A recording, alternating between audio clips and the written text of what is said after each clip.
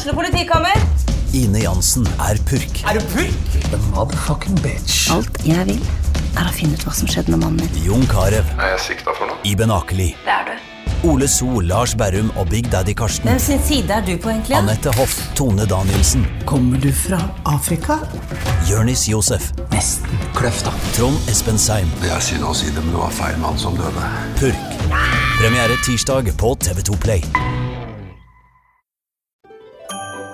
Dyrisk desember med podcasten Villmarksliv. Hvorfor sparker elg fotball? Og hvor ligger hoggormen om vinteren? Og hva grunnen til at bjørnebinna har seg med alle hannbjørnene i området? Svarene på dette og mye mer får du i podcasten Villmarkslivs julekalender Dyrisk desember, der du hører på podcast.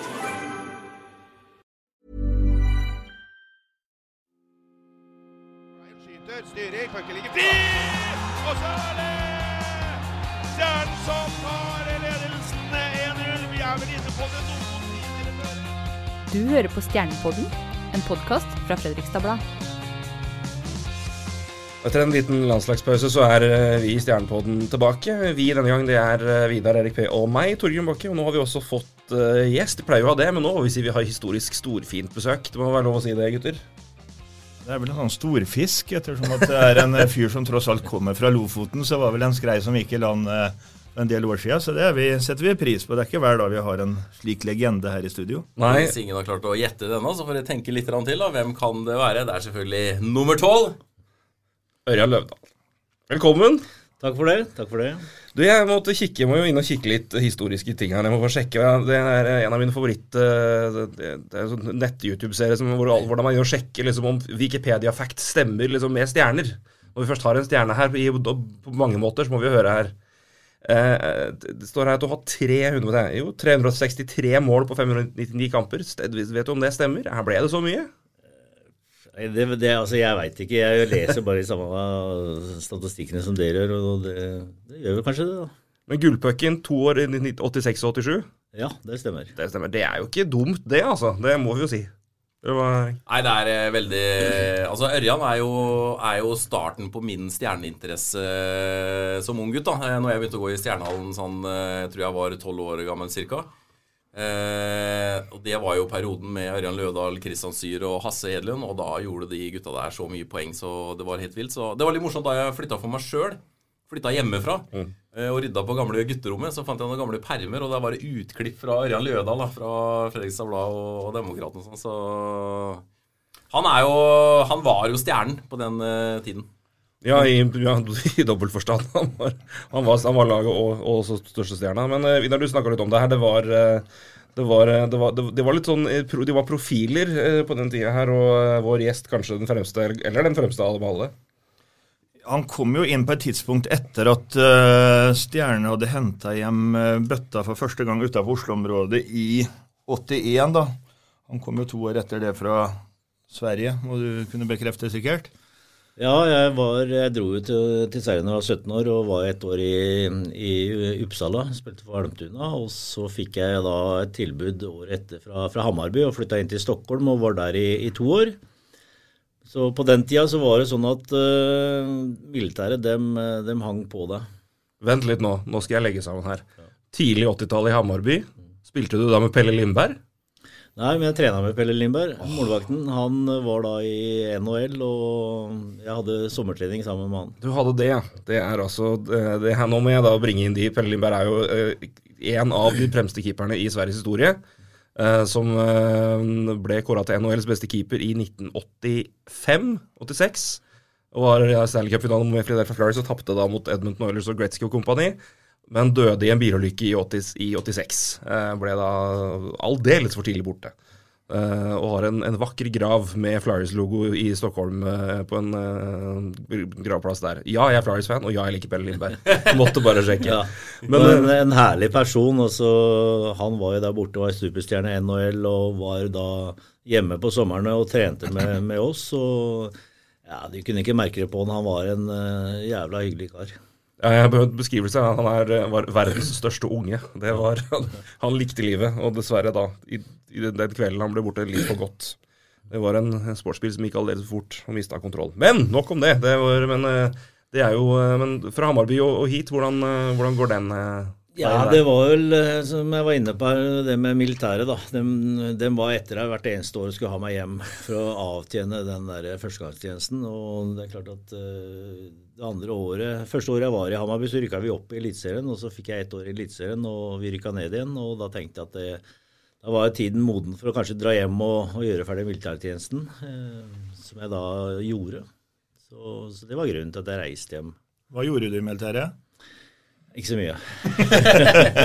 Men hvorfor ble det Stjernen, Ørjan? Ja, det er også en historie bak det, for at jeg skrev under for Viking. Gjorde en avtale med dem, og fikk en signing-bonus, husker jeg den gangen, som jeg og Åge Ellingsen tok en liten sydentur for. Koset oss en uke på Kypros.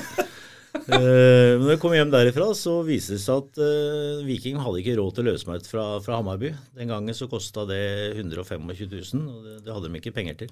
Det er mye penger i 1983, altså. Ja, det var ganske mye. Hva skjedde med bonusen? Det vet jeg ikke. Du måtte ikke betale det. Det ble borte. Nei, så det var mye penger. Ja, det var det, og det er klart at da de sleit økonomisk Viking og kunne ikke få løst ut det, og det var da Stjernen kom på banen, og ja, tenkte Fredrikstad kunne kanskje være et fint sted å dra til, og ja, valgte da å prøve det. Så sånn var det. Det må vel ha sitt så gått greit? Ja, planen var at jeg bare skulle være hjemme 1 år, og så skulle jeg ut igjen, men jeg har jo blitt der siden nå, så det kan godt si at det var greit. Men omtaler du deg som nordlending eller som Oslo-gutt? Jeg er jo født i Lofoten, jeg er stolt av det. Vokste opp i Oslo, stolt av det også. Gikk jo på Vålerenga skole, men spilte aldri for Vålerenga. Men jeg er glad i området og Vålerenga sånn sett, men det er klart, nå har jeg bodd i Fredrikstad over 30 år, så at jeg føler meg som en Fredrikstad-gutt, helt klart. Men Vidar, klart det er mange som hører på som husker det her, men for de som er litt unge og som ennå ikke har blitt opplært i den gode historikken da det laget her faktisk var i toppen, hvor populære og hvor store var de gutta her på 80-tallet i Fredrikstad? For å si det sånn, når vi skulle på byen, når vi ble 18, 19 og 20 år, så måtte vi stå i en annen kø enn de store guttene stod. De hadde egen kø på vei inn, og de slapp egentlig å stå i den køen. De kunne til og med gå bakdøra på flere utesteder. Og det benyttet jo noen av spillerne. Jeg vet ikke om du gjorde det så ofte, ja, men det hendte vel det at du gjorde det også. Men de var konger på byen, og det var jo en periode etter at Fredrikstad hadde hatt hegemoniet her, i hvert fall på idrettsfronten i mange år, men etter 84 så gikk jo de på en blemme. Og kom seg egentlig aldri tilbake før Eggen i 2000, tidlig på 2000-tallet som vi har snakket om. Men med Ørjan og det laget de klarte å stable på plass, og når de da tok den andre NM-finalen gjennom 3 matcher mot Frisk i 86, da var de store, og ikke minst sesongen etterpå når de ble seriemestere etter en avgjørelse i siste serierunde inn mot Hasseldøren i 87. Da var det vel flere Fredrikstad-folk inne på Oslo Øst enn det var på Fredrikstad Øst, for å si det sånn. Da var det folkevandring inn der, og det ble vel, jeg husker ikke resultat, men 13-14-2 eller noe sånt, det kan andre arrestere meg på i den siste kampen, og da var det fest i byen, og da mener jeg at jeg husker og erindrer at Ørjan var med på den festen, i hvert fall frem til klokka 12. Ja, det hendte vel det at den var der lenger enn 12 år, men gikk ikke av veien for en fest, det gjorde jeg ikke. Erik, få høre med deg, og du var jo, som du sa, det her var jo da starten på din faninteresse. Hva husker du av de årene der, hvor du ble kongepokal og serietitel? Nei, vet du hva, 80-tallet husker ikke jeg så veldig mye av, for jeg er født i 77, så 86, da var jeg bare 9 år gammel, da gikk jeg ikke i Stjernehallen. Jeg begynte først når jeg var sånn 11-12, tror jeg, så det var noen år senere. Rett etter? Rett etter, ja. Så det husker jeg ikke, men det var jo fortsatt, Stjernen hadde jo en veldig unik posisjon i Fredrikstad når vi bikka 90-tallet også, altså hockeyinteressen var jo stor i Fredrikstad, så... Men Ørjan, du må få si litt mer om det trøkket som var rundt hockeyen på den tida der, og da tenker jeg også litt på berømte Pizzanini-kvartalet, og det var jo... Dere hadde jo en unik posisjon i byen den gangen. Ja, vi hadde det, og det er klart at når man kom til Stjernehallen på den tida, og skulle forberede seg til kamp, så var det masse folk på utsida. Det var køer på utsida av hallen. Det var full Stjernehallen, tett og ofte, og det er klart at det var en utrolig stemning og et trøkk rundt det, og det var jo også blant folk i gata. Folk pratet hockey, og det var stor interesse. Hva var det som gjorde de lagene der så gode? Altså utover selvfølgelig at dere var gode hockeyspillere, men hva var det som var liksom spisskvaliteten til de lagene der? Ja, vi spilte en offensiv hockey. Hadde veldig fokus på det fremover, skåre mål. Vi fikk jo inn Ulf Weinstock tidlig her, som var en pådriver av den type hockey. Så det har jo vedvart hele tida. Vi har hatt veldig fokus på det offensive, og skåret mye mål og skapt interesse. Det er klart vi hadde jo mye bra spillere. På den tida så var det jo lokale spillere man bygde dette her rundt, og så hentet man 2-3 utlendinger som forsterket laget. Det var modellen den gangen. Det er vel en sånn modell man også håper å prøve å få til på lang sikt nå også. Men en ting, jeg prøvde å spa opp en ting, for jeg vet jo 80-tallet er jo hurlumhei når det gjelder mål i hockey, i hvert fall når man ser i andre ligaer. Og det var vel også det litt i Norge, da ble det skåret mye mål. Husker du hva du hadde meste poengantall du hadde på en sesong på 80-tallet? Husker du det? Det var i hvert fall over 100 poeng et år. Jeg ble slått av en sarping eller en svenske en gang med et poeng eller 2, men det var 109-10 poeng, tror jeg. På hvor mange kamper var det? 35? Ja, det var vel noe sånt. Det var ikke like mye kamper som nå, i hvert fall. Ja, det er noen poeng per kamp, det, altså. Ørjan har jo, du snittet vel 1,5 poeng per match over hele karrieren. Det tror jeg tallet viser, og det er jo rimelig ekstremt, uavhengig om det ble skåret mer mål i gamle dager eller ikke.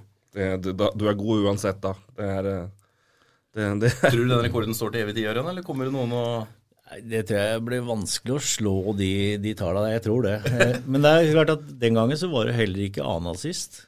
Så det var jo bare mål assist, og det er klart at da får man også annen assist. Jeg ser nå ligger jo folk oppe i en 70-80 poeng. Det kan jo hende at den blir slått en eller annen gang, men da skal du produsere... Skal jobbes hardt, altså, for det her... Det er klart det er flere kamper i dag enn det var den gangen, så Og i en eller annen enkeltsesong så kan det jo selvfølgelig hende, men over en periode på 4-5 sesonger, det tror jeg skal holde hardt. I hvert fall med keepere som har oppdaget butterfly-teknikken, da er det i hvert fall vanskelig å gjøre det jevnlig, men 1,5 poengsnitt er jo, det er mye. Men det var jo et enormt trøkk rundt laget der, fullt forståelig, og det ble seier og det ene og det andre. For en som har opplevd det, vært i klubben lenge, og antakeligvis skulle ønske at det var litt sånn i noen år tidligere her. Hvordan har det vært å følge den interessen som vi oppmerket har bygd seg opp gjennom året, og se i hvert fall et snev av det som var enkelte kamper i Stjernehallen nå i år? Ja, det er kjempehyggelig. Jeg har jo vært med nå på markedssiden siden 99, og det er klart at vi har hatt en 10-årsperiode nå som har vært blytung i forhold til resultater og i forhold til interesse. Det har jo dalet med året. Jeg har hatt kanskje et år her med det vinterklassik det vinterklassik-året som var en opptur. Men så har man tatt 2 steg tilbake igjen, og det er klart at det er blytungt. Men veldig hyggelig det som skjer i år, synes jeg, og vi har jo, styret i Stjernen har en god plan på hvordan vi skal bygge dette opp igjen, og nå har vi arenaen framfor oss, og det er gode muligheter nå for å kunne få en sånn ny periode, tenker jeg. Jeg skal holde litt igjen på spillekarrieren din nå, for det er jo et lag nå med profiler og gode spillere. Hvis du kunne valgt én mann på det laget der og ta med deg tilbake til 80-tallet, på laget da, hvem hadde du valgt da? Jeg har flere i det laget der som utmerker seg. Du har Champini som er en playmaker og som har det meste. Du har en O'Brien som er en profil, litt lik Valek som vi hadde på den tida, som er elsket av Red Beavers og publikum, for det skjer noe rundt den uansett, på godt og vondt. Så Kristoff, også en herlig spiller. Jeg synes jo sånn som spiller som Hermansson av de unge har tatt store steg. Også en som går i krigen uansett vær og vind. Du har Emil Buskoven, som er en coming man, som har den kylen, litt Ulf Weinstock, som kan tørre å holde i pucken og bra bevegelig. Så det flere her jeg kunne tenkt meg å ha hatt med meg på den tiden. Men Zampini nok den mest allrounderen her som har spilleforståelsen, som god på disse små tingene og har et bra hockeyhue. Men uten at jeg skal bli en dinosaurus her, så tror jeg faktisk at han Zampini hadde slet med å gått inn i rekke med Edlund og Sonsyr og deg. Så ærlig skal jeg være, selv om han har sine kvaliteter. Nå blir det litt sånn som Arne Pedersen og Per Kristoffersen sier på stadion, at vi hadde spilt oss inn på laget i dag. Men det blir jo to forskjellige verdener, men likevel så var den ganske unik, og spesielt det året etter at du overtok som kaptein etter Terje Pedersen der. Da spilte rekka seg til 257 målpoeng i løpet av 35 kamper da, eller 34, og det jo ganske unikt da. Da var de frykta rundt hele Norge. For å holde litt på Zampini-valget der, for det jo du har jo skåret dine mål, og kjenner målskårere og kan det. Jeg husker første gangen jeg så han på trening, så merket jeg meg at han har et skudd som helt sjeldent på det laget her. Det var helt, og bare teknikken og sånn. Hvordan ser du det at det en fyr som han har liksom bare noe litt ekstra der? Det ligger en del ting som bare sitter i han som kanskje ikke alle på laget har da. Ja, han har vel kanskje ikke Norges hardeste skudd, det har han ikke, men han flink til å prikke og flink til å finne høla liksom, og det holder det. Det gjør det har blitt noen mål. Ja. For hvis du kunne hvilke spillere tror dere hadde passet best inn på gode gamle laget der da? Hvis du har noen tanker der? Nei, det måtte være O'Brien der for å passe litt på poengkongen i rekka foran der sånn, så jeg hadde tatt meg O'Brien tilbake. Ja, men jeg skjønner at Ørjan velger Zampini, for han jo den som minner mest om Ørjan selv egentlig, hvis du så han har jo valgt den som kanskje, som ligner han mest. Hvis vi går litt tilbake nå til det som har skjedd i år, det har vært mye, det jobbes i hele klubben med å bygge opp laget igjen og en lokal profil, og man har fått en trener inn med en lokal profil første året her.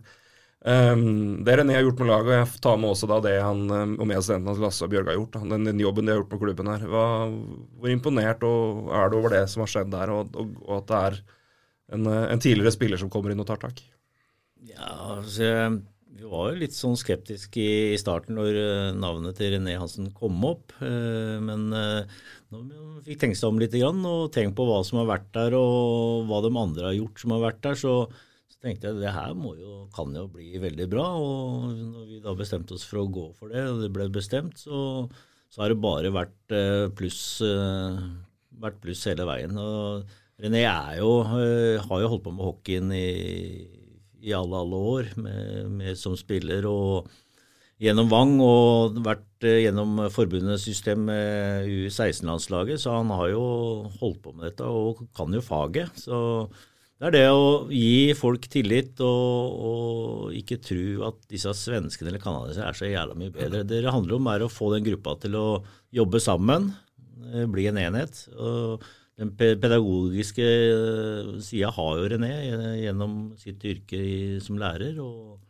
vært veldig flink, synes jeg, til å samle den gruppa her og få veldig mye ut av gjengen. Men det å ha den historikken om å jobbe såpass mye med unge spillere da, og jobbe inn det, og det vel også noe som det er langt ifra dårlig kombinasjon med tanke på at det et lag nå som både vil bedre seg, men også utvikle egne talenter og få dem til å bli i klubben, og man ser jo det på noen at ikke at det stod stille før, det skal ikke jeg si noe om, men det noen som virker å være veldig hjelpet av situasjonen i klubben nå, med både for trenersteamet for sitt ansvar, men også at man har spillere på laget man lærer godt av.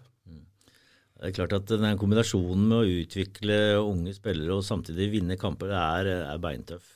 Man står med det valget hele tiden hvem man skal bruke og rutine, eller om man skal bruke den ungdommelige kraften liksom. Men René har jo brent for disse yngre spillere, og han jo mer villig han enn noen av de andre trenerne våre til å prøve å utvikle de her unge gutta, og René tror jeg også vet hva som kreves, så at jeg synes jo de unge som har vært med oss nå, de har fått en god mulighet og fått kommet seg godt inn i laget og fått gode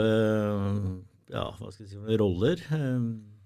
Så det klart at det ikke gjort over en sesong. Det her få utviklet sånne spillere I dag tar mye lengre tid enn det gjorde før, så at det tar nok en par-tre sesonger å få dem til å bli etablerte gode A-lagsspillere. Har du savnet å stå I boksen selv, Ørjan? Du har jo trenet Stjernen selv, og landslaget har jo hatt flere av. Ja, jeg har jo hatt noen innhopp når svenske trenere eller amerikanske trenere har blitt sparket ut, så jeg har hatt noen innhopp, men så jeg har jo aldri hatt et A-lag fra start av, men jeg har jo vært med U18, U20-landslaget til Norge I 15 år, så at jeg har jo fått vært med en del på den siden, og det klart at det savner jeg litt innimellom. Du nevnte det at du har opplevd mange trenere som har kommet og gått, men det en jeg liksom litt spesielt interessert I fra 80-tallet, om du kan si noe om han. Dere hadde en trener inne som heter Bernie Karlsson. Ja. Hvordan opplevde du den tida der? For det ble vel knapt 5 uker, men... Det jo ikke så mye jeg kan si om det, for det som du sier, det var 5 uker. Går ikke den her på eteren I Sverige, går bare lokalt. Nei, men det var jo 5 uker, og det klart at han kom hit, og alle hadde vel stor tro på at han skulle kunne løfte oss videre, men ja, han var en veldig spesiell person, og det var mye nytt på veldig kort tid, så at det skar seg jo veldig fort, det der samarbeidet der. Jeg vet jo det at du hadde et veldig sterkt forhold til Ulf Weinstock, og han var jo en sånn pådriver for dere spillere og fikk løftet fram mye nytt. Men du hadde også veldig sansen for han som kom etterpå med tilnavnet Korven. Ja, Jan Åke var en bra mann som gjorde en ordentlig jobb I klubben. Men når det sagt, så det vel Staffan Tholsson jeg føler tok det her laget videre og innførte nye ting I klubben.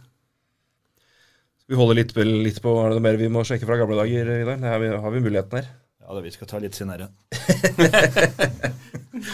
Vi får se litt frem nå. Nå har det vært en pause, og spillere har fått litt velfortjent fri. Jeg vet at noen har fått muligheten til å reise litt. Jeg tok en prat med Joe Rumpel, og det skal vi høre helt på tampen av podcasten. Da får du høre fra han. Det på tide. Men han var en tur I Amsterdam med frua og besøkte noen college-kompiser som spiller I Tyskland, blant annet. Så det har fått litt fri, men nå det kamper igjen. De begynner jo med Vålerenga hjemme nå på torsdag. En kamp som nå plutselig veldig aktuell på grunn av femteplassen, som vi omtrent skrev fra oss etter noen uker ja, det blir vel en snø måned siden, men nå har det gått, de har tatt mange seier, og det laget foran har tapt. Den kampen der, det en nøkkelkamp, Erik, for det kan bli, plutselig femteplassen I sikte igjen her, og det en tøff start. Det ikke noe enkel start for etter noen dager fri, men det har jo begge lag fått, sånn sett, så de kommer jo like rustne I gåsønne inn der. Stjernen har jo bare møtt Vålerenga hjemme en gang I år, og vant til den matchen 4-3, og så har de tapt alle 3 bortematchene, 2 av dem veldig knepne, og den siste kampen så satt jeg med en følelse at Stjernen egentlig var best, og burde kanskje vunnet der inne, men det å slå Vålerenga I Oslo, det tradisjonelt sett alltid vanskelig, men som du sier, en veldig viktig match nå, vinner Stjernen den, så det plutselig femteplassen I spill igjen, og så det jo sånn at på de 8 siste seriekampene så det jo 5 hjemmekamper. Har en del nøkkelmatcher hjemme. Frisk hjemme, Lillehammer hjemme, MS hjemme. Og så det en bortekamp mot Narvik, og så det 2 tøffe da mot Storhamar og Stavanger, og så avslutter de hjemme mot Frisk Asker. Så med en god sluttspurt her så det veldig mye som kan skje, så det blir uhyre spennende. Jeg vet ikke hva du tenker, Ørjan, om hvilke muligheter Stjernen har her. Ja, det ligger jo deres egne hender, tenker jeg. At, som du sier, vi har 5 hjemmekamper, og det klart at du har jo de lagene som ligger rundt oss hjemme. Men det begynner allerede I morgen med Vålerenga, og det blir jo en 6-poengskamp. Det blir spennende å se hvem som kommer best I gang. Det alltid litt sånn usikkert etter et opphold, hvordan formen og spillet for de forskjellige, så at Vålerenga har jo slitt veldig med skader I år, og jeg vet ikke hva de har fått tilbake igjen, men de har jo også hentet en litt nytt, en par nye spillere, så at, det en veldig åpen kamp, men en kamp vi helt klart har sjanse til å vinne. Ja, det jo, de kampene der har jo nå I år blitt veldig mye tettere enn det har pleid å være, og vi har pratet masse om det, at det viktige nå jo, altså en femteplass topp, men det viktige nå å holde på den sjetteplassen for å da få enten Frisk Lillehammer eller Vålerenga, for det en stor skillnad I et sluttspill, og I hvert fall unngå Stavanger, det klarer de jo antageligvis med glans, men Storhamar har vært tøffe der, og det jo det jo 3 lag der som det blir tøffe oppgjør, men det er mulighet for å kunne ta en skalp der, altså sånne ting nå som kampen har vært gjennom sesongen. Ja, og nå har man jo møtt Stavanger antall ganger nå i kvarten, og 4-5 kamper og rett ut, så at det hadde vært greit å fått en annen motstander, som du sier. Jeg tror alle de 3 som du nevnte har vi en god mulighet til å kunne slå i best av 7. Så jo dette her jo starten på en ny epoke for Stjernen, og det klart at skal vi en eller annen gang vinne, så må man også trene seg på det her med sluttspill, for at det litt annerledes enn en vanlig serieoppsettet. Du spiller kamper annenhver dag mot samme motstander, det en ny greie liksom, som man trenger litt erfaring fra, for å nå helt fram. Du har begynner å få en god karriere i markedsbiten med Stjernen nå, og det å kunne ha et oppgjør med hvor det tette kamper og i hvert fall gå litt lenge, og at det litt trøkt, det kommer folk på kamp, det noe der, og man kanskje går videre en runde. Det vel noe som ikke bare betyr mye for selvtilliten på laget, men også betyr litt for jobben dere skal gjøre med å både få interesse, men også litt gi støtte inn fra de som med å sponse klubben her. Ja, det klart at skulle man kunne dra seg videre til en semifinale for eksempel, så utgjør en del kroner også, ikke sant? Så man selger flere billetter.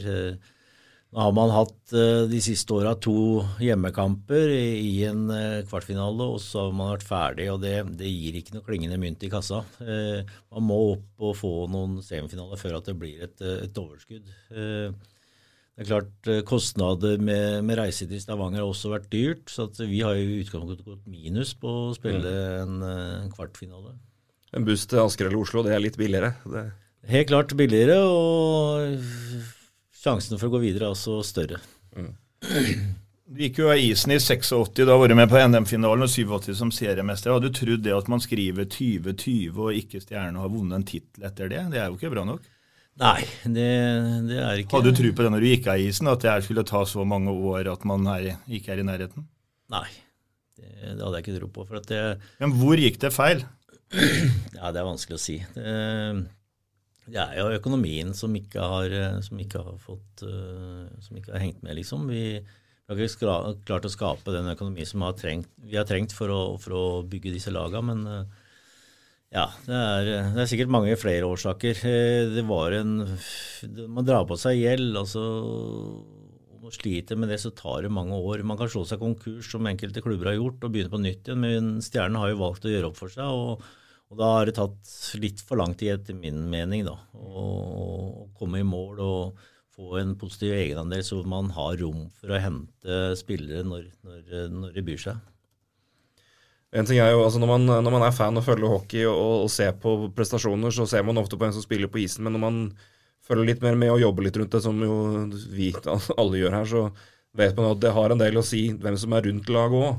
Og det man har nå fra topp i styret til og gjennom folk i administrasjonen og ned på trenerbenken, at man har lag med folk med en interesse og følelse for Stjernen, og også tydeligvis folk som klarer å prestere. Hvor stor forskjell gjør det på å kunne komme tilbake der man nå, at man har i hvert fall folk på plass der oppe som kan virke å kunne være med og snu det her, kontra hvor det kanskje har vært litt vanskeligere før? Nei, vi har jo hatt mye flinke folk opp igjennom som har gjort en enorm jobb for klubben. Forskjellen at nå fikk vi inn litt cash som gjorde at det var mulighet til å hente Champini, O'Brien og disse spillere på toppen. Vi har hentet spillere fra litt annen hylle, det forskjellen. Så dem som har vært og jobbet i Stjernen med Trygve Skøyen og Bjørn Nilsen, alle dem har gjort en kjempejobb i mange år, men vi har liksom ikke fått den muligheten som vi Dyrisk desember med podcasten Villmarksliv. Hvorfor sparker elg fotball? Og hvor ligger hoggormen om vinteren? Og hva grunnen til at bjørnebinna har seg med alle hannbjørnene i området?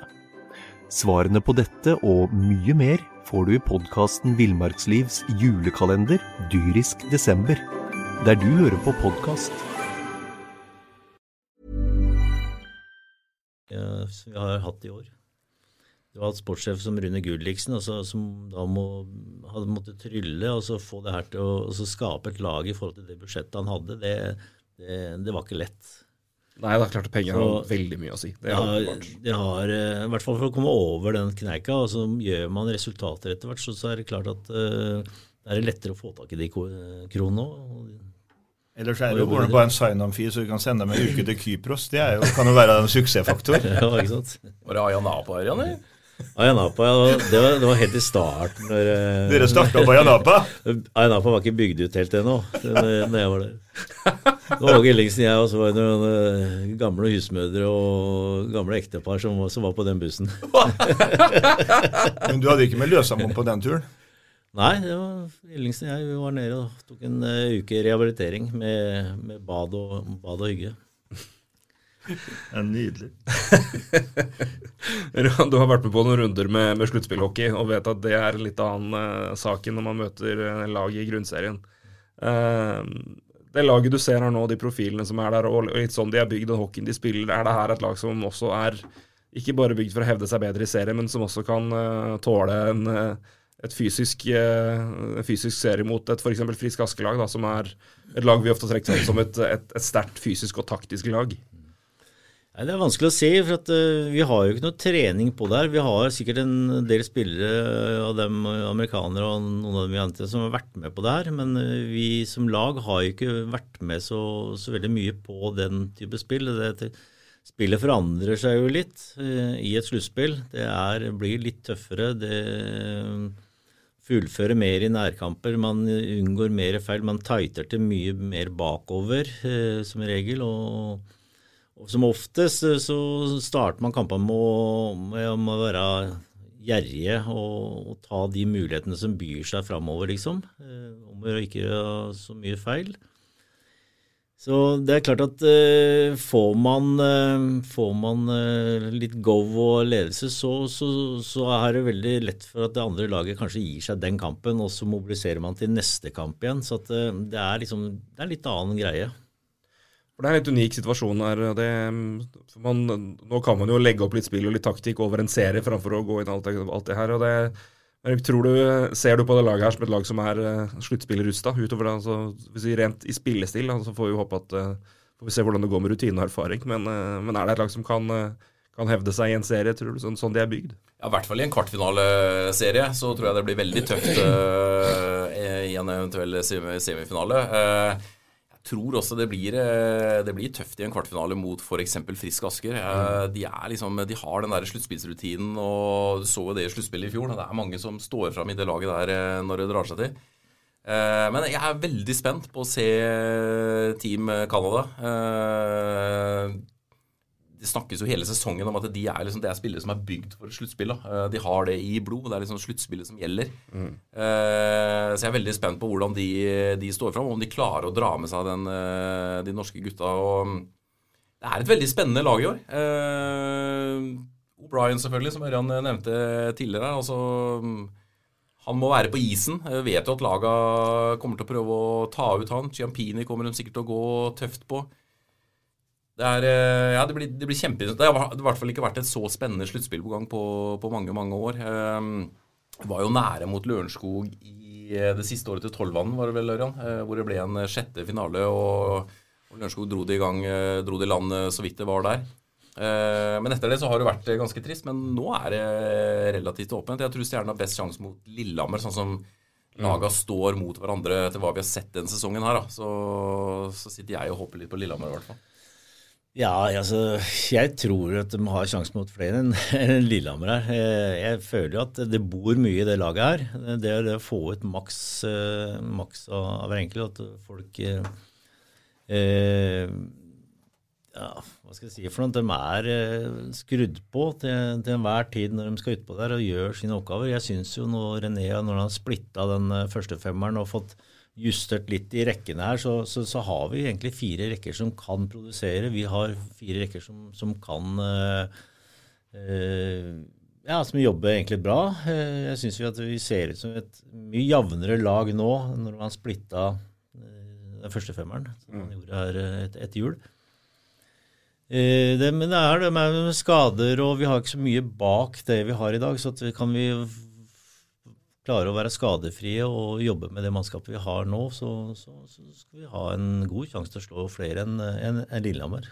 Ja da, jeg er helt enig i det, og så snakkes det jo mye om importen her, men som Ørjan sier også, jeg er helt enig her. Jeg synes også mange av de norske spillerne har tatt steg, og ikke minst de lokale. Jeg synes for eksempel Mick og Mac da, etter jul, har kommet seg, tatt nye steg og ser ut som de er i god rute inn mot et sluttspill. Jeg vet ikke hva du tenker. Nei, altså, jeg er jo helt enig med deg. Det er jo to spillere som er lokale, som jobber hardt hver eneste dag. De driter i hvem de møter. De går ut og gjør en jobb, og jeg synes de har, sammen med Langdalen og etter hvert, gjort en kjempejobb for laget. De spiller ofte mot noen bedre rekker og tar seg av det på en veldig fin måte. Veldig flinke til å vinne pucker og løfte spillet opp i angrepszonen. Og de har jo produsert mål, og de gjør det bra. De har også brukt en del i undertallsspill, som de også gjort det bra med, synes jeg. Så det er gutter som er helt klart verdt å ha med seg i krigen. Ja, og skal man lykkes i sluttspill, så er man jo helt avhengig av det. Altså, det kan ikke bare være en eller to rekker som er oppe på nivå. Hele laget må prestere inn i et sluttspill. Jeg hadde en prat med René forrige uke. Brukte anledningen til det når det var litt pause. Da tenkte vi at da får det formatet her hvile litt. Men da snakket vi blant annet, han snakket om det å spesialisere inn rollespillere, at det er liten vits at det er 12 mann som prøver å være gode på det samme. At det er jo viktigheten å ha noen spillere inn som har 2-3 oppgaver og er kanskje spesialister i undertall. Og det er en mye større verdi for et lag totalt sett. Og Mikko Mack faller jo veldig inn under det, og helt enig, jeg synes de har også virker som de har finnet mer rollen sin i laget da, gjennom året her. Og det betydningen av det å ha et lag som ikke bare har potensial og målevne, men det at det er litt klare roller, at folk vet hva de skal gjøre ut på der, og godtar det. Du har jo spilt på, sagt, du har jo vært med å vinne. Du vet jo betydningen av det, at det faktisk er spillere som har konkrete roller der ute, og skal løse den oppgaven der. Hvor viktig er det? Det er utrolig viktig at de aksepterer rollene sine og gjør den jobben for laget. Altså det er lagspill, og det er klart at man har forskjellige oppgaver, som du sier, og det er viktig at man utfører det på en best mulig måte og tar det eierskapet og gjør det så godt de kan. Det er det som kan være forskjellen på om laget gjør det bra eller dårlig. Så snakket litt om rekker. Jeg var inne og sjekket, nå har jo Heier tilbake fra skade, og nå, så i hvert fall offensivt er det jo omtrent fullt lag. Defensivt er det et par som har vært ute lenge. Som Nilsen skulle kanskje tilbake, men det ser vanskelig ut, men det er i beste fall der, så kommer han inn får han noen kamper for å komme seg i form, og så er han kanskje aktuelt til et sluttspill, men det vet vi ikke helt ennå, men det er i hvert fall det er beste tilfelle, men man antar vel at han også må stå over, men offensivt nå så legger man opp til den første rekke med Heier, Christopher og Ciampini, og så er det samme andre rekka som det har vært, altså Farrell, Medus og Kora, og så er det Hermansson, og så er det Tranovski og sist, hjelp meg nå, nummer 15. Hallstrøm, kanskje? Ja, Hallstrøm, takk. Nå stod det helt stille. Det er topp 3. Hva høres det? Høres ut som en interessant plassering av spillere og matching, for da har sett meg noe Heier inn med de beste og setter Jonte litt ned for å få han ned der og kanskje bringe litt power inn der. Hva tenker du om den oppsettet der, Erik? Nei, det er sikkert bra det. Altså, René ser jo disse gutta på trening og hvem som fungerer best sammen. Men det er viktig å ha den der, som Ørjan var litt inne på tidligere, med å ha flere rekker som fungerer. Altså, det holder ikke med bare én rekke som produserer, som kanskje var litt tilfelle da Ørjan faktisk spilte, da, hvor de hadde den ene superrekka med Sansyr og Edlund og Ørjan, som jo gjorde poeng hver gang det var på isen, men det ble ikke noe NM-gull av den konstellasjonen i hvert fall, så du må ha flere som produserer og som står opp her. Men det er litt sånn avveining da. Skal du lave en skikkelig superrekke, eller skal du spre det litt utover? Men jeg synes også en spiller som Medus har vist stadig bedre form her, så det er mye som ser bra ut.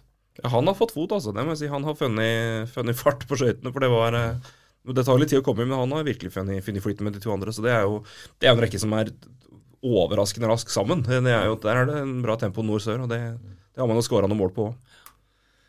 Jeg tenker at det veldig bra det de gjør nå, at de sprer det her utover. For at det som du sier, at det veldig lett å ta ut en femmer hvis man ønsker det. Har man en toppfemmer, så jeg synes at det veldig spennende rekker han har satt sammen. Det jeg tenker da jo at man prøver å holde ved noen kombinasjoner nå fremover, for å liksom spisse det her inn mot sluttspillet. At man ikke bytte for mye fremover, men at man begynner å sette det sluttspillslaget nå. For det tar tid å lære å kjenne hverandre i disse rekkene. Så at ikke bytte for å bytte, men man kan gjerne bytte hvis man føler at det riktig, og det blir bedre for laget. I hvert fall de konsentrasjonene for første testen nå mot Vålerenga på torsdag, så det som sagt Narvik borte. Vi begynner å nærme oss tampen på det intervjuet her, men vi skal gi deg ordet på tampen her, Vet jo aldri om det her blir redigert bort, men må avslutte med en, Ørjan. Vi må liksom det, jeg har vært inne og sjekket på Wikipedia, 599 kamper, 365 mål, NM-vinner, serievinner, gullpuck-vinner 2 ganger. Det står også at du ble sendt hjem i skam fra Albertville, og det har du snakket om tidligere, vet jeg, i litt mer løsere forbindelse, men når du lander på Fornebu etter og har blitt sendt hjem i skam, så det ingen fra forbundet som tar imot deg, men det står et stort pressekorps. Kan du fortelle litt om den følelsen? Hvordan var det du følte deg? Følte du deg liten da, eller hvordan var det? Ja, det klart at du kan tenke deg det selv. Når du lander på Fornebu, og det kommer sånne haug av journalister. Jeg trodde jo alle var i Albertville, så det aner jo ingenting. Men det var jo mikrofoner med strømpe på, lange stativer, og det var blinkende lys overalt. Så at, nei, det var ikke høy i hatten da. Det må jeg innrømme. Det var en tøff periode, men jeg tenker at man kommer styrka ut av det også. Man har drittet seg ut, og man får stå for det, og så får man gå videre, og det føler jeg at det klart. Hva var det som egentlig skjedde?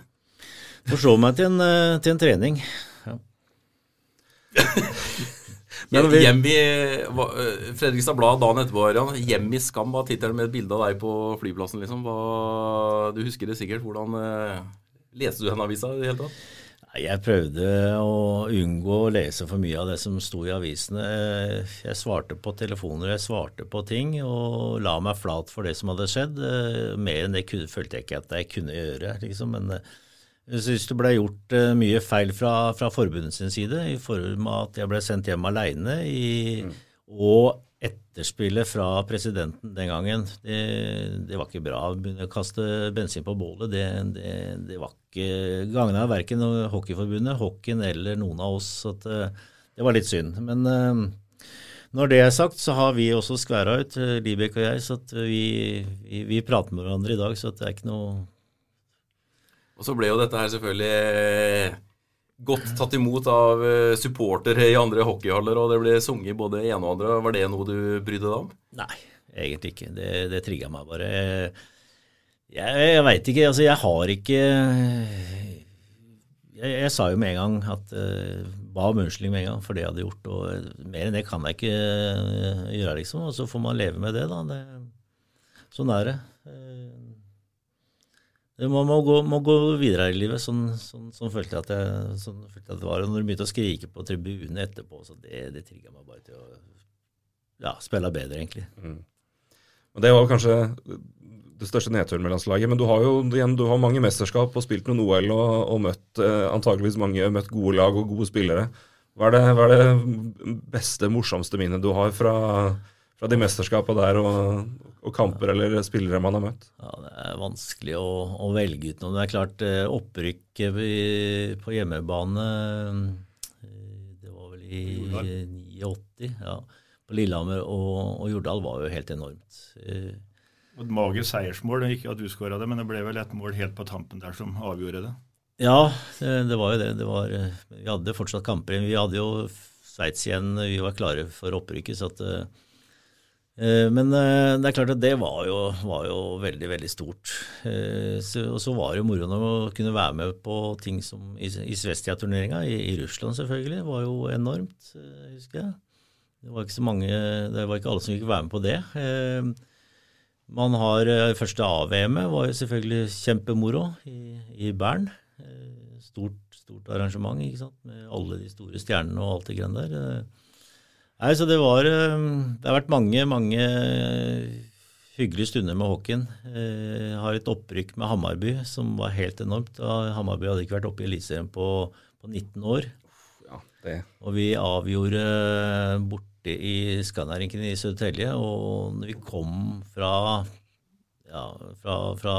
Södertälje da inn mot søder i Stockholm, så var hele den bydelen grønn og hvit, og det var også helt enormt.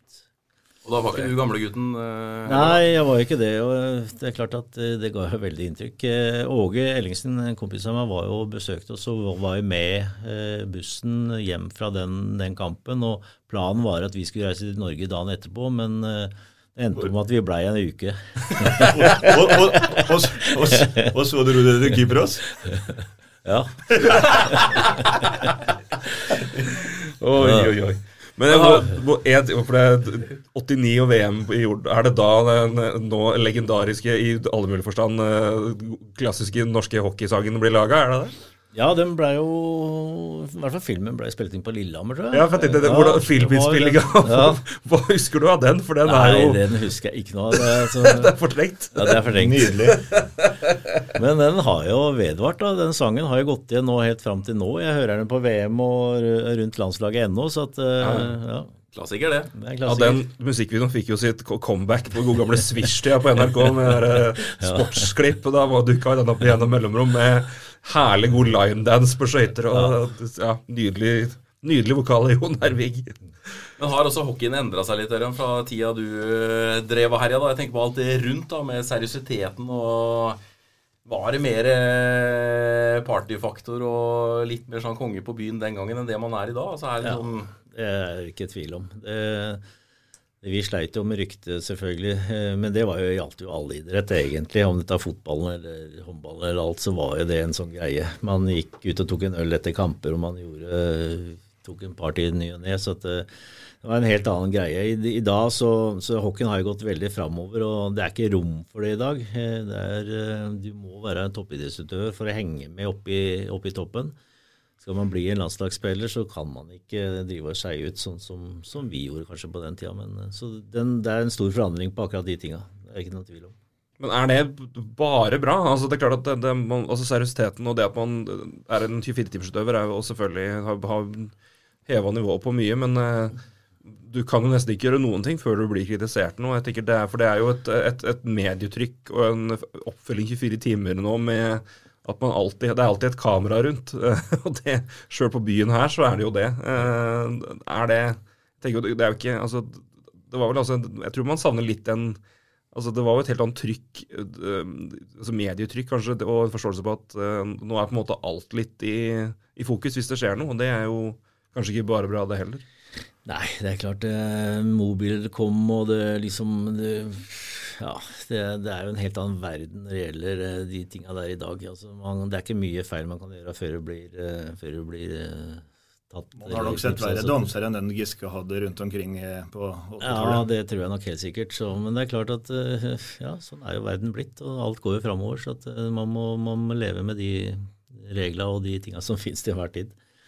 Det klart, vi var i Russland, da ringte man hjem en gang i uka kanskje, ikke sant? Eller man var ute og reiste. Da var det automater, man legger på mynt, ikke sant? Det var jo sånn. Men så i dag så man on face, eller man liksom online hele tiden, liksom man har skjermer og ser hverandre, og liksom, Så, får aldri fri, si? Nei, man gjør ikke det hvis man med på den galoppen. Men du flink i dag til å koble ut sånne sosiale medier og mobiler og sånn? Klarer du det liksom? Jeg klarer det. Jeg den gamle skolen, så jeg vil helst ikke ha mail på telefon og sånne type ting. Jeg vil lese de mailene jeg kommer på jobb også. Så det litt av den greien. For å legge ting bak seg når man går hjem, og så får man dyrke familielivet når man hjemme, og så må man jobbe når man på jobb, tenker jeg. Det som en god måte å fullføre på. Ørjan, hjertelig for at du ville komme og skravle både ny og gammel hockey med oss. Hyggelig. Så håper vi at vi kan være her om en uke og snakke om at nå vi rett i ryggen på Vålerenga. Det en viktig kamp på torsdag, som sagt, og ikke minst på lørdag. Det er Narvik borte, skal ikke glemme den heller, for det er et lag man har slitt med, og de henger med, altså. Det der et laget der, med MS kjører jo på der, men... Veldig overrasket at de slo MS i den nøkkelmatchen der. For det MS-laget synes jeg har blitt bra etter at de gjorde noen grep på spillersiden der. Altså, det er 2 tøffe kamper og en tøff reise, og det har ikke vært lett i Narvik for Stjernen så langt, men... Får se om de klarer å ta den seieren nå, da. De har jo 2 tap borte og 2 seire hjemme. Men fasiten på det får vi jo selvfølgelig før det. De kampene kan du som alltid følge på direkte studiet vårt, det er på fb-p.no, og vi er tilbake om en uke, og snakker om de kampene. En hjertelig takk. Takk til dere gutter som vanlig. Så runder vi av med en liten prat her nå med Joel Rumpel. Så høres vi om en ukes tid. Well, Joel, first off... When you came here, it was sort of mid-season, and I guess you sort of had to catch up pretty quick. How was that for you to sort of find your groove while in mid-season? Because I guess you landed Wednesday and then had a game on Tuesday or Thursday. Yeah, I mean, it was interesting. Obviously, they kind of wanted to move up the standings in playoffs, so I didn't really have a whole lot of time to kind of get a feel for things. I was kind of just thrown right into the mix, but... you know, the coaches and management here and the team made me feel really welcome and comfortable and made me feel kind of like I didn't have to have too much pressure on my shoulders, so that helped. Coming in here and after the season you had in Glasgow, when did the interest from Stjernen, when did you become aware of it? Was it just ahead of that, or was there some talks during the summer as well? It actually kind of happened pretty quick. Obviously, with the goaltending situation that happened here, we weren't really talking until that happened. And you know, I wanted to go back overseas. I just got married that summer, so I wasn't in too big of a rush. But it ended up working out pretty well, and it seems like it's going to be a good fit. How's the adjustment been sort of coming in, and one thing with the team on the ice, but also in the group, because you're sort of you and Sam came after, I guess, a month or 2 in the season. How's that transition been? It's been good. Everybody, again, the team seems like they're pretty tight-knit. It's obviously nice having some Americans and Canadians here to help make the adjustment a little easier. But even the Norwegian guys are really welcoming, and you know, they have us over for dinner or drinks and just to hang out. So it seems like it's a really close group, which is nice. Yeah. Well, I guess you've probably faced some of the guys before in either college or the ECHL. Is that correct, or? Yeah, I played with Champini for a little bit and against all the guys. I played against them in college and ECHL or AHL. So, yeah, I didn't know any of them too well, but I mean, playing against them, you kind of get to know what they're about, so that kind of helped as well. Just looking at your game and how you've been playing, it seemed that you've really come into your own, or came into your own, sort of going into the late part of December. You were playing good, but it was that, I think the away game against Sparta, that was where you were in that game you pretty much stole. And it seemed, to me at least, after that you sort of found you seemed a bit more comfortable. How was that? Coming in and sort of finding your match legs and getting into a groove basically mid-season. Yeah, I mean, it takes a little bit, obviously, a transition from different leagues. There's a little bit of a different style of hockey. I think it's a lot more fast-paced and kind of man-on-man, whereas sometimes in the ECHL or in college, it was a lot more system-orientated, kind of just shut-down defense, where I kind of had to learn a little bit. It's kind of a little more wide-open game, wide-open pace here. So it took me a little bit, but I think I'm starting to settle in here. Yeah, and you've been a big part of the team, and you've picked up a lot of wins. The team's goals against has gone way down since you came in. That's because also the team sort of finding its way defensively. But one thing I have noticed though is goalies in general, they have this reputation. They can be quite stoic. They want to be in their own zone, sort of during games. You seem like the most relaxed guy on the whole team. It's always I always see a small grin behind the mask during games when there's a close-up of you on TV and stuff. So you seem like a really calming effect on the guys in the locker room. Is that part of your shtick, to put it that way? Yeah, for sure. I obviously like to have fun out there. Again, it is just a game, but a little more pressure on when you're playing professionally, obviously. But no, I've always just kept things light. I'll give a guy a tap if they have a good shot or a nice goal on me. Even sometimes there's nothing you can do, so I kind of just try to keep it light and move on to the next play. Or again, when the camera's on me and a defenseman makes a good play or they hit the post or something, it's kind of nice to have a quick little chuckle and then kind of get back into the zone. Do you find that calms the guys ahead of you? Just sort of, there's not that, there's no risk of getting screamed at if something goes wrong? Yeah, I think sometimes you can see when we get hammed and we're huffing and puffing and a little tired. I was like, all right, we got to ice it, boys, or just kind of keeping it light and not worrying too much on the plays. I think it helps bring everybody a calming influence, and especially with some of the young guys on our team, I think sometimes they get wound a little tight. So I think when you can make them laugh or smile on the ice, I think it kind of calms them down and it kind of gets them back into the zone. I'm guessing, coming in here, not too familiar with both the team and the league. But again, the team has, especially since you've joined and a little before that as well, have done really well. And have picked up wins against almost every team and are obviously in the race for a decent spot in the playoffs and is playing evenly with the teams ahead of them. Where do you see this team and what chances do you give them now in the final leg of the regular season and going into the playoffs? How confident do you feel in this team's ability to keep up with the teams ahead? Yeah, I've played on winning teams before, won championships, and this team shows a lot of those characteristics where you kind of slowly progress, get better and better every week. You're getting more wins. You're moving up the standings from the beginning of the season, and that's kind of I think what it takes going into playoffs. You're showing that upwards a rise, and that's a team that can be really dangerous in playoffs and can definitely surprise some people. Yeah, and also.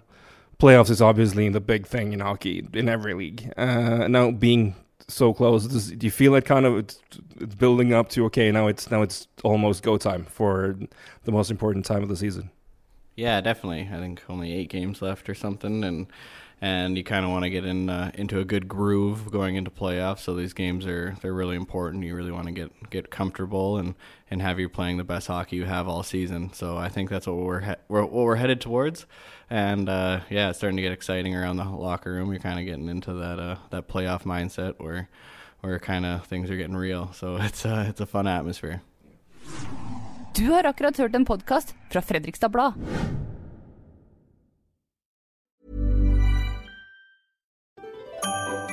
Dyrisk desember med podcasten Villmarksliv. Hvorfor sparker elg fotball? Og hvor ligger hoggormen om vinteren? Og hva grunnen til at bjørnebinna har seg med alle hannbjørnene I området? Svarene på dette og mye mer får du I podcasten Villmarkslivs julekalender Dyrisk desember, der du hører på podcast.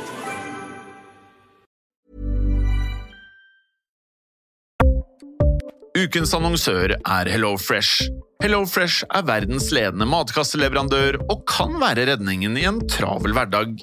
Mange av oss har nok vandret I butikken både sultne og uten en plan for middagen, som ender med at vi går for de samme kjedelige rettene gang på gang.